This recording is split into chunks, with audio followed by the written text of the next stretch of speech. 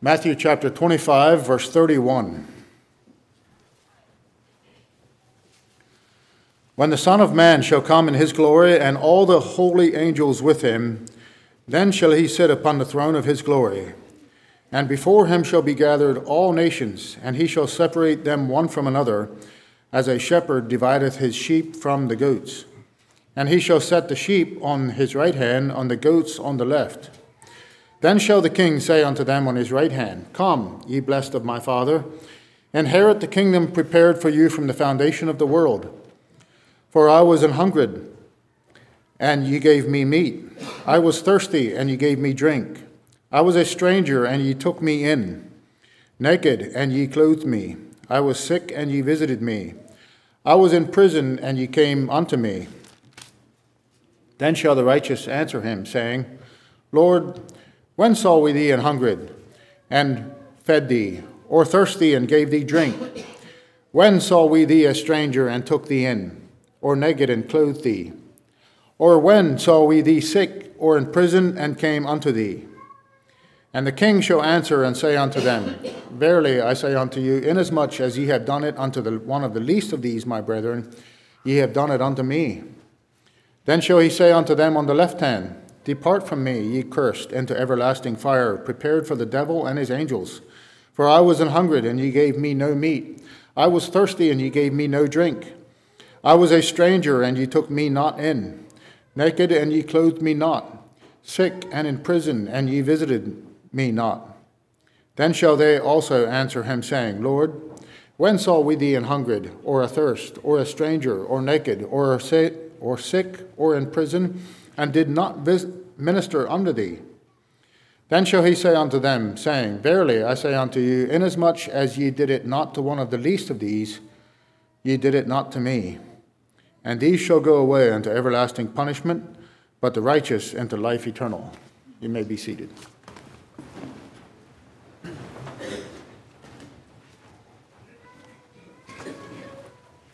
Good morning. Greetings in Christ's name.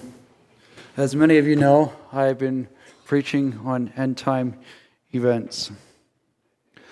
There was a young pastor who was preaching about the return of Christ. The pastor believed that he should preach without any notes. As he was preaching his sermon, his mind became blank, and he was stuck on one phrase, and that phrase was, Behold, I come quickly. Behold, I come quickly. Behold, I come quickly. He repeated this phrase a couple of times, hoping that would help to clear up his memory, but it wasn't working. Finally, he stood back from the pulpit and thought that if he would rush in at the pulpit, that might help him. But as he was doing that, he knocked over the pulpit and landed in the lap of a lady in the front row. As he was getting up, he apologized to the lady. She answered saying, Why are you apologizing? You warned me 8 times that you were coming. I trust that's not how we are thinking when I'm preaching these series, but that we are preparing ourselves for the time of Jesus Christ. As we think about Jesus' second coming, let's take heed to the warnings that are given to us in Scripture and not ignore them. My prayer with these sermons that I've been sharing is that we could be ready for His return. Life is too short and eternity is too long that we neglect the seriousness of being prepared. I believe that it could happen soon with what is happening in our world today. There are many signs that are given to us in Scripture that show us that the time is near. Not that we should know the day or the hour, but the general time that He is coming. And I believe it is right around the corner. In previous sermons, we learned about how Jesus comes to this earth and how the Jews will come to repentance.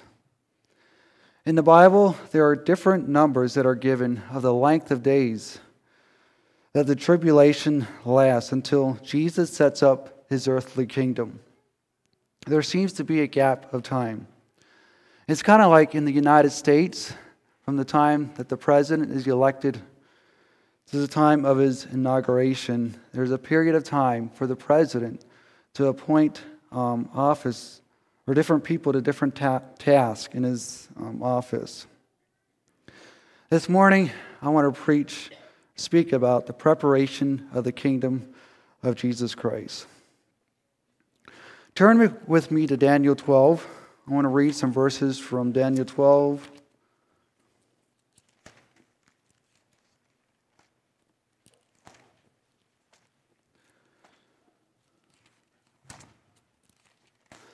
As I'm reading through this portion, I'm going to read from verses 7 to 13.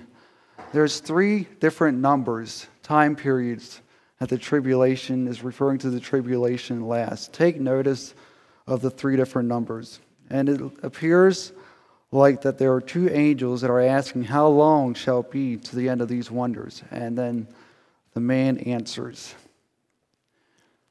Daniel 12, 7 to 13. And I heard the man clothed in linen, which was upon the waters of the river, when he held up his right hand and his left hand unto heaven, and swear by him that liveth forever, that it should be for a time, times and a half. And when he shall have accomplished to scatter the power of the holy people, all these things shall be finished. And I heard, but I understood not. Then said I, O my Lord, what shall be the end of these things? And he said, Go thy way, Daniel, for the words are closed up and sealed to the times of the end. Many shall be purified and made white and tried, but the wicked shall do wickedly, and none of the wicked shall understand, but the wise shall understand. And from the time that the daily sacrifice shall be taken away, and the abomination that maketh desolate set up, there shall be 1,290 days.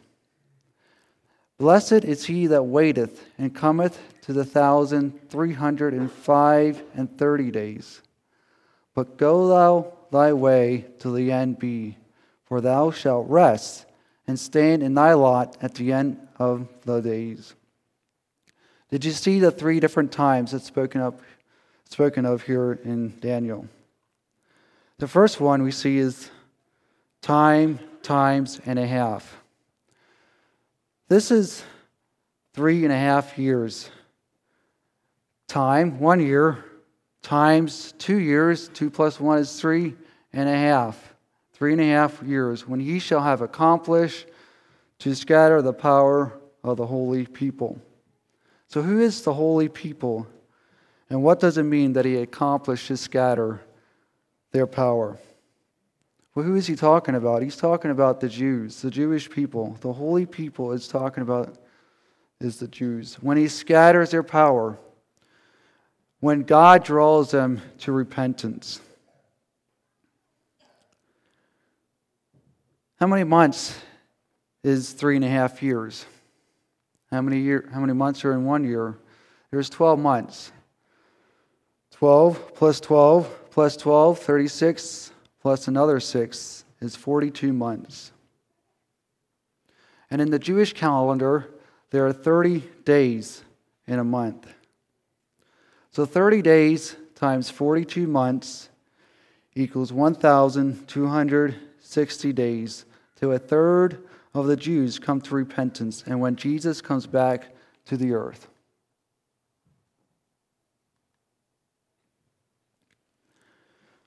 So where do we get 3.5 years out of time, times and a half? In Revelation 13:5, and this chapter is talking about the Antichrist, it says, And there was given unto him a mouth speaking great things and blasphemies, and power was given unto him to continue 42 months. Then in Matthew 24, where Jesus is talking to his disciples, Jewish men, and I believe in Matthew 24 is specifically talking to the Jews about the end time events. He says how they will be under great tribulation, such like the world has ever seen. This is done by the Antichrist. So the second number that we see is 1,290 days. And we see that in verse 11.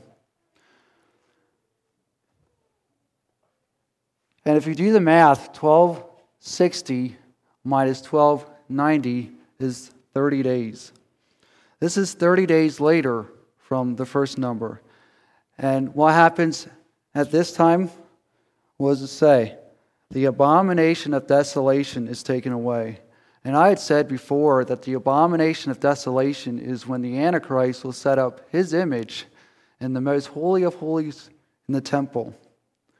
That will be taken away after 30 days later.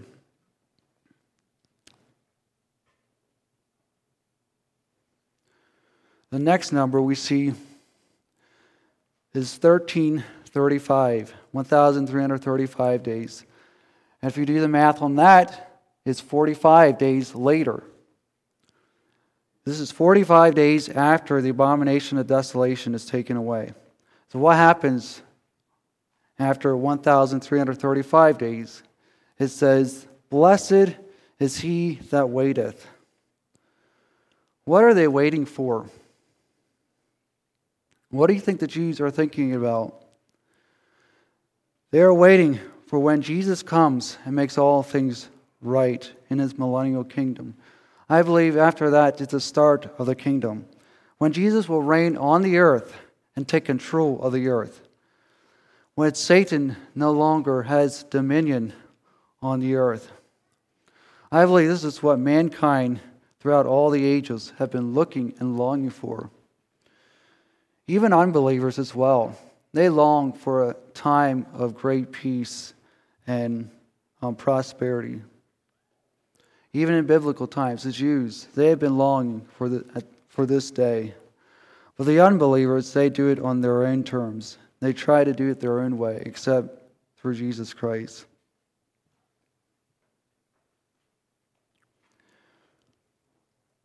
The prophets have prophesied about the millennium kingdom. So many times in the Old Testament, like I said, the Jews were longing for this. When Jesus fed the 5,000, it says in John 6, the people understood that Jesus was the prophet that should come, that he was the Messiah, that Jesus is a king that would reign on the earth. They wanted to take him and make him as king. Even the disciples in different times asked Jesus about his kingdom here on the earth. In the great Olivet Discourse in Matthew 24, they asked Jesus about his coming to set up his kingdom. At the time of Jesus' ascension, they asked him about when he's going to set up his kingdom. They even had an argument about who should sit on the right hand and on the left in his kingdom. They wanted a seat of prominence. So we can see that there is a period of 75 days from the end of the tribulation, when the time that Jesus comes down to the earth, to the time that his kingdom is set up. So what will happen in those days? Will people be able to repent during those days? What are some of the things that will happen during the 75 days? There is a list of things that I have here that very likely will happen during this time. Number one, the burial of the dead begins from the battle of Armageddon. In Ezekiel 39, it says that the house of Israel will be burying the dead for 7 months. The battle of Armageddon, there will be a lot of lives lost. It will be a devastating battle. A lot of people will be killed. But the house of Israel will be burying the dead for 7 months during this time. Also, it says that the weapons that they use in the battle, they will be burning them for 7 years. Another thing that will happen during this time is casting the Antichrist and the false prophet into the lake of fire. Revelation 19:20, it says, "And the beast was taken, and with him the false prophet that wrought miracles before him, with which he deceived them that had received the mark of the beast, and them that worship his image. These both were cast alive into the lake of fire, burning with brimstone. These both were cast into a lake of fire, burning with brimstone. These two are the first to be thrown in, and they are thrown in alive.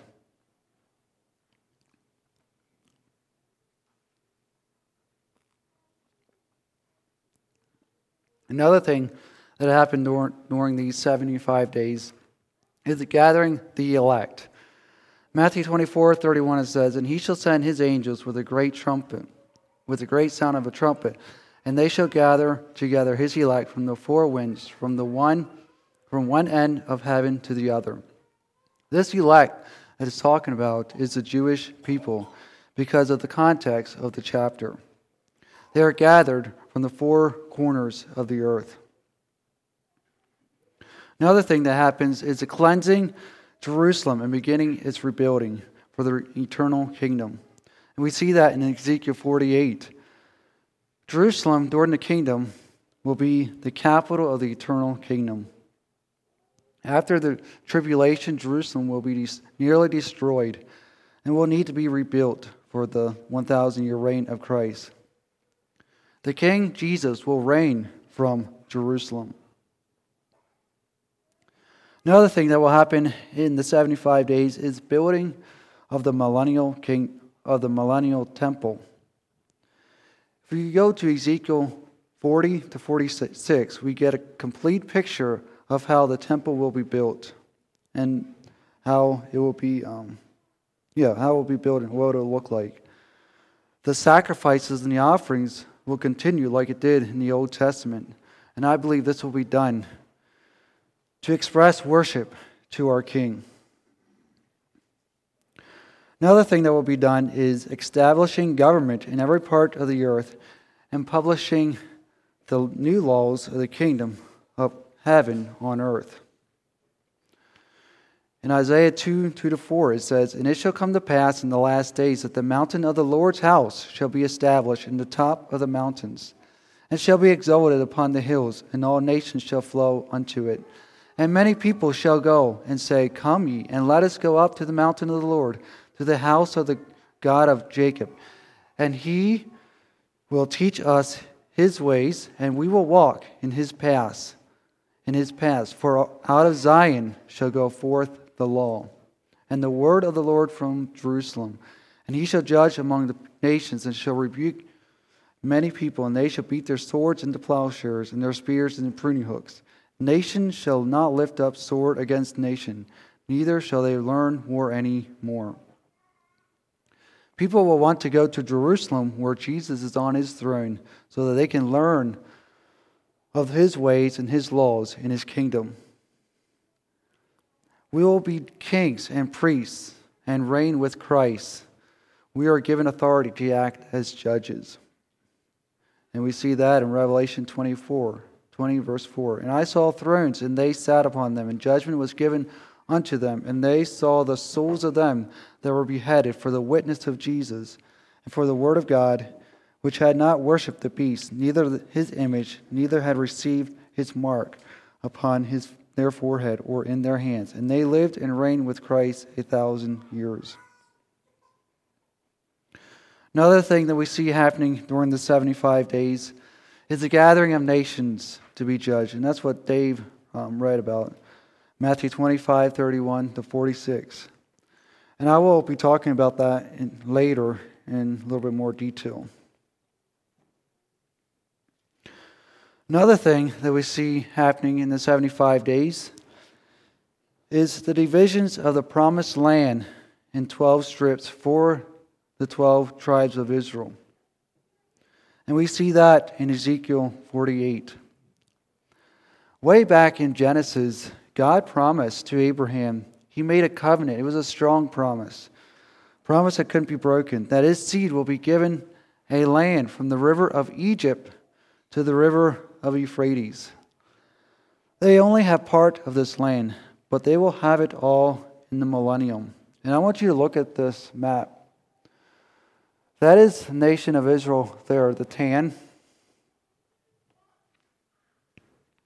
Look at the next picture. God said, from the river of Euphrates to the Egypt River, the blue line and the other blue line. That's lots bigger than what it is today. God said that the Jews will have that.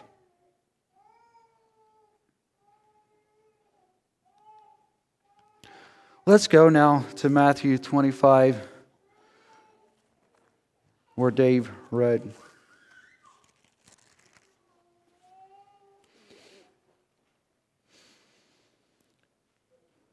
The background of this passage, this is the great Olivet prophecy that Jesus spent 2 chapters speaking to only his disciples about his return.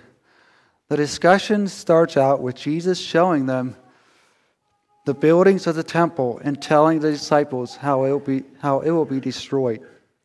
The disciples responded with a question, "Tell us, when shall these things be? And what shall be the sign of thy coming and of the end of the world?" Jesus spent the next 2 chapters answering their question on end-time events. He tells them in detail what to expect before he comes. Matthew does not record Jesus' answer about the destruction of Jerusalem, which happened in 70 AD, like he does in some of the other Gospels. So what exactly were the disciples thinking when they asked this question? And I kind of referred to this a little bit already, but the disciples knew how this world would become after this age because of the many prophecies in the Old Testament. They were looking forward to when Christ would set up his kingdom here on the earth, the earthly physical reign of Christ here on this earth, when all kings and presidents would give over their rule to Jesus. That it would be a time where he would make all things right, when the world would be the way that God wanted it to be, where there would be peace among everyone, where there will be no war. While this judgment happens during the 75 days till Jesus sets up his kingdom, I'd ask the question, will people be able to repent? No, I don't think people will have a chance to repent. When Jesus comes back, their decision is already made. It is the final time. It is too late. So let's look at the timing of this judgment. In verse 31, it tells us the timing of this judgment. When the Son of Man shall come in his glory, and all the holy angels with him. When does the Son of Man come in his glory? Especially with all the angels with him. It's not at his first coming, because at his first coming he came in humility. He was a servant. It is not at the rapture, because he doesn't come down to the earth to judge, but meets the church in the air. This judgment is also not at the same time as the great white throne judgment, because at the great white throne judgment, only the unbelievers are present. In this judgment, we see believers and unbelievers are there. Also, the great white throne judgment happens 1,000 years later after the kingdom. This judgment also happens at the time when Jesus comes down to the earth with his angels, when he brings his angels. And we see that in different places, that when Jesus comes, he'll bring his angels and also the saints, the raptured church. Matthew 24:30-31, it says, "And then shall appear the sign of the Son of Man in heaven. And then shall all the tribes of the earth mourn, and they shall see the Son of Man coming in the clouds of heaven with power and great glory. And he shall send his angels with a great sound of a trumpet, and they shall gather together his elect from the four winds, from one end of heaven to the other." So who are the ones being judged? I believe it is not the church. The church is already raptured and most likely have been judged already, where Jesus gives them their reward. have already experienced their eternal destiny while the tribulation was going on the earth. So it's not the church. Who's being judged? It is those that are being judged are those who survive the 7-year tribulation. It is those left on the earth after the tribulation is complete. They survived everything that was going on in the tribulation, both believers and unbelievers. This judgment, like I said, is only for those left on the earth. So what is the purpose of this judgment? The purpose of this judgment is to see who that is left here on the earth will be allowed to enter into the kingdom that Christ set up here on this earth. Who is worthy to become the subjects of his kingdom.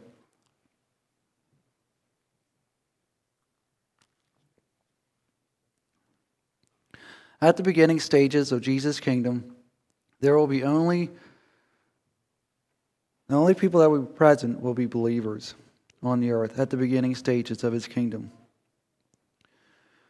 We get another picture of this in Matthew 24:40-41, and I want to read that real quick. Then shall two be in the field, the one shall be taken and the other left. Two women shall be grinding at the mill, the one shall be taken and the other left. These verses here is not referring to the rapture. We get confused with that. And I think the reason why it's not referring to the rapture because of the questions that the disciples asked in the beginning of chapter 24. That's what the purpose of this judgment is. Some will be left here on the earth to experience the 1,000-year reign of Christ, and some will be taken.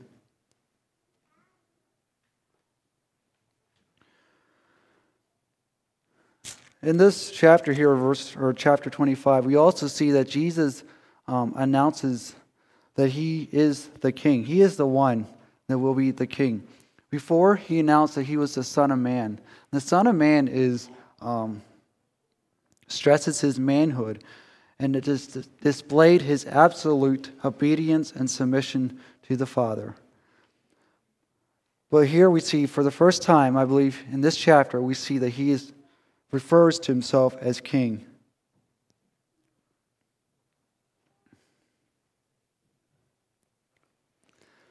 Let's look at the judgment a little bit. So 6,000 years ago, sin entered into the world. And because of sin, there needs to be judgment on all people. We will all be judged. Hebrews 9:27, it says, "And as it is pointed unto men once to die, but after this, the judgment. No one can escape it. We are all to be judged. Even the believer's sin is judged, but is judged in Jesus when he died on the cross." Hebrews 9:28, it says, "So Christ was once offered to bear the sins of many, and unto them that looked for him shall he appear the second time without sin unto salvation." God has given authority to the Son to execute all judgment. Jesus will come and judge the world with righteousness, and the people with his truth and equity. We see that Jesus is the judge in Matthew 25. He brings before him all the nations and separates them like a shepherd does with his sheep and goats. The shepherds at that time separated the sheep and goats at night after they were feeding all day together.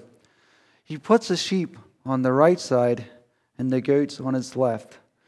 And we know that the right hand often speaks a hand of blessing. And in Matthew 13, Jesus talks about this separating, and this dividing. I was going to read it, but I don't think I'll have time. Take the time to read it later. But it talks about the wheat and the tares. They left the wheat and tares grow up together. But afterwards, Jesus sent his angels to separate them, to bind up the tares, and to cast them into the fire. Also, the dragnet. There was different kinds of fish in it, and they needed to separate it. I forget exactly how it was.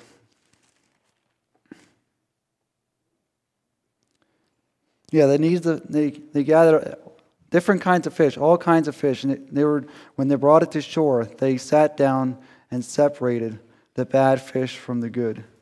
I think these two examples, parables, speaks of this dividing, this judgment.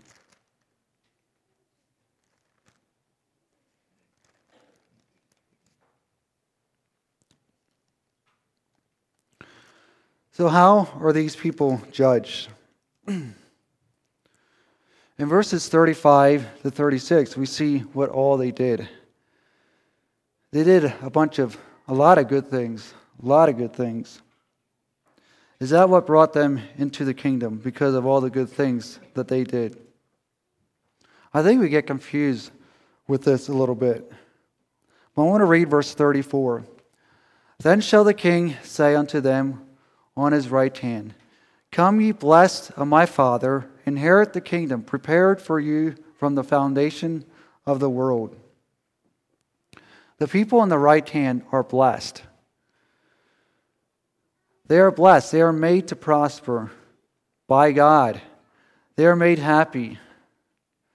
God does this only with those who are born again, those who accepted Jesus as their Savior. Another thing that I see is they inherit the kingdom. Why do they inherit the kingdom?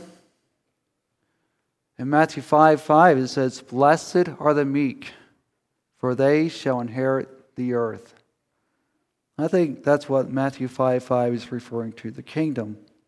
Blessed are the meek, for they shall inherit the earth. To be meek is to be gentle, being mild.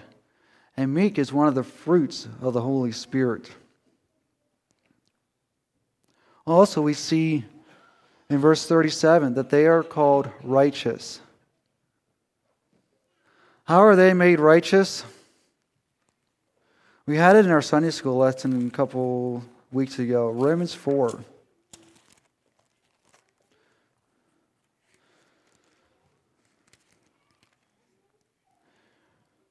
About Abraham. For what saith the Scripture? Abraham believed God, and it was counted unto him for righteousness. It is belief in God that made these people righteous. It was not by their works that saved them. It is through their faith of our Lord Jesus Christ that saved them. The works listed is a fruit of their salvation experience. Let's look at their works a little bit. These people gave food. They gave a drink. They took in a stranger. They gave clothes. They visited the sick. And they visited those in prison. Let me remind you where these people came from and how difficult life was. They came from the tribulation. They couldn't buy or sell unless they had the mark of the beast. Life would have been very difficult if they didn't have this mark. And if they were caught helping those who didn't have the mark of the beast, imagine what would happen to them. They could be the ones suffering persecution or death. It was death, pretty much, if they help people. One thing that I see here is true love. These people didn't care about the laws of the land, what the Antichrist was doing. They loved. They had agape love. They had a love that cares for others, not for themselves. They had a sacrificial love in spite of the dangers around them. Who exactly did they do these things to? It was to the least of these, to those that aren't important, to those who have the most needs, whether physical, spiritual, or mental. And when they did it to these people, they also did it to Jesus. How did they respond when Jesus said these things? They didn't know when they did those things, when they will do these things. It was something that flowed from their hearts to help others. It was a small, simple task Small, simple things that they did in everyday life that expressed love. Their actions were evidence of true faith, not of doing things to earn salvation. Let's look at those on the left side. How will they be judged? We see that they didn't give food or a drink. They didn't take a stranger in. They didn't give clothes. They didn't visit those in prison or those who were sick. So what did they do? And we see what they did in Matthew 7, 21 to 23. Not everyone that saith unto me, Lord, Lord, shall enter into the kingdom of heaven, but he that doeth the will of my Father which is in heaven. Many will say to me in that day, Lord, Lord, have we not prophesied in thy name, and in thy name have cast out devils, and in thy name done many wonderful works? Then will I profess unto them, I never knew you. Depart from me, ye that work iniquity. These people will do great things for themselves, great, marvelous things, to make them look good, not necessarily because they had love for others. It was not necessarily what they would do that would keep them out of the kingdom, but of what they didn't do. They didn't feed the hunger. They didn't give drink to those in need. They didn't give clothes. They didn't visit those in prison or those who were sick. It is not necessarily that they were evil that kept them out, that they were wicked or sinful people, but it's because of the lack of love for another person when there was a need. Let's look at their destiny. Those on the left will go away to everlasting punishment. It will be forever in punishment because of what they did not do. Those on the right will remain on the earth and be a part of the 1,000-year reign of Christ. And it will be a forever with Christ throughout all eternity. So as we look at this chapter, while I believe the church will not be a part of it, there is lessons that we can learn from this. What is our response to this judgment? Do we have love for others? Do we love sacrificially? Do we give to those in need, even to the very least, to the people that aren't important? Or are we doing some great thing that those around us can notice us, so that we can receive the praise of man instead of receiving praise from the judge? In closing, I want to read from John 15, 12 to 13. This is my commandment, that ye love one another, as I have loved you. Greater love have no man than this, that a man lay down his life for his friends. Let's kneel to pray.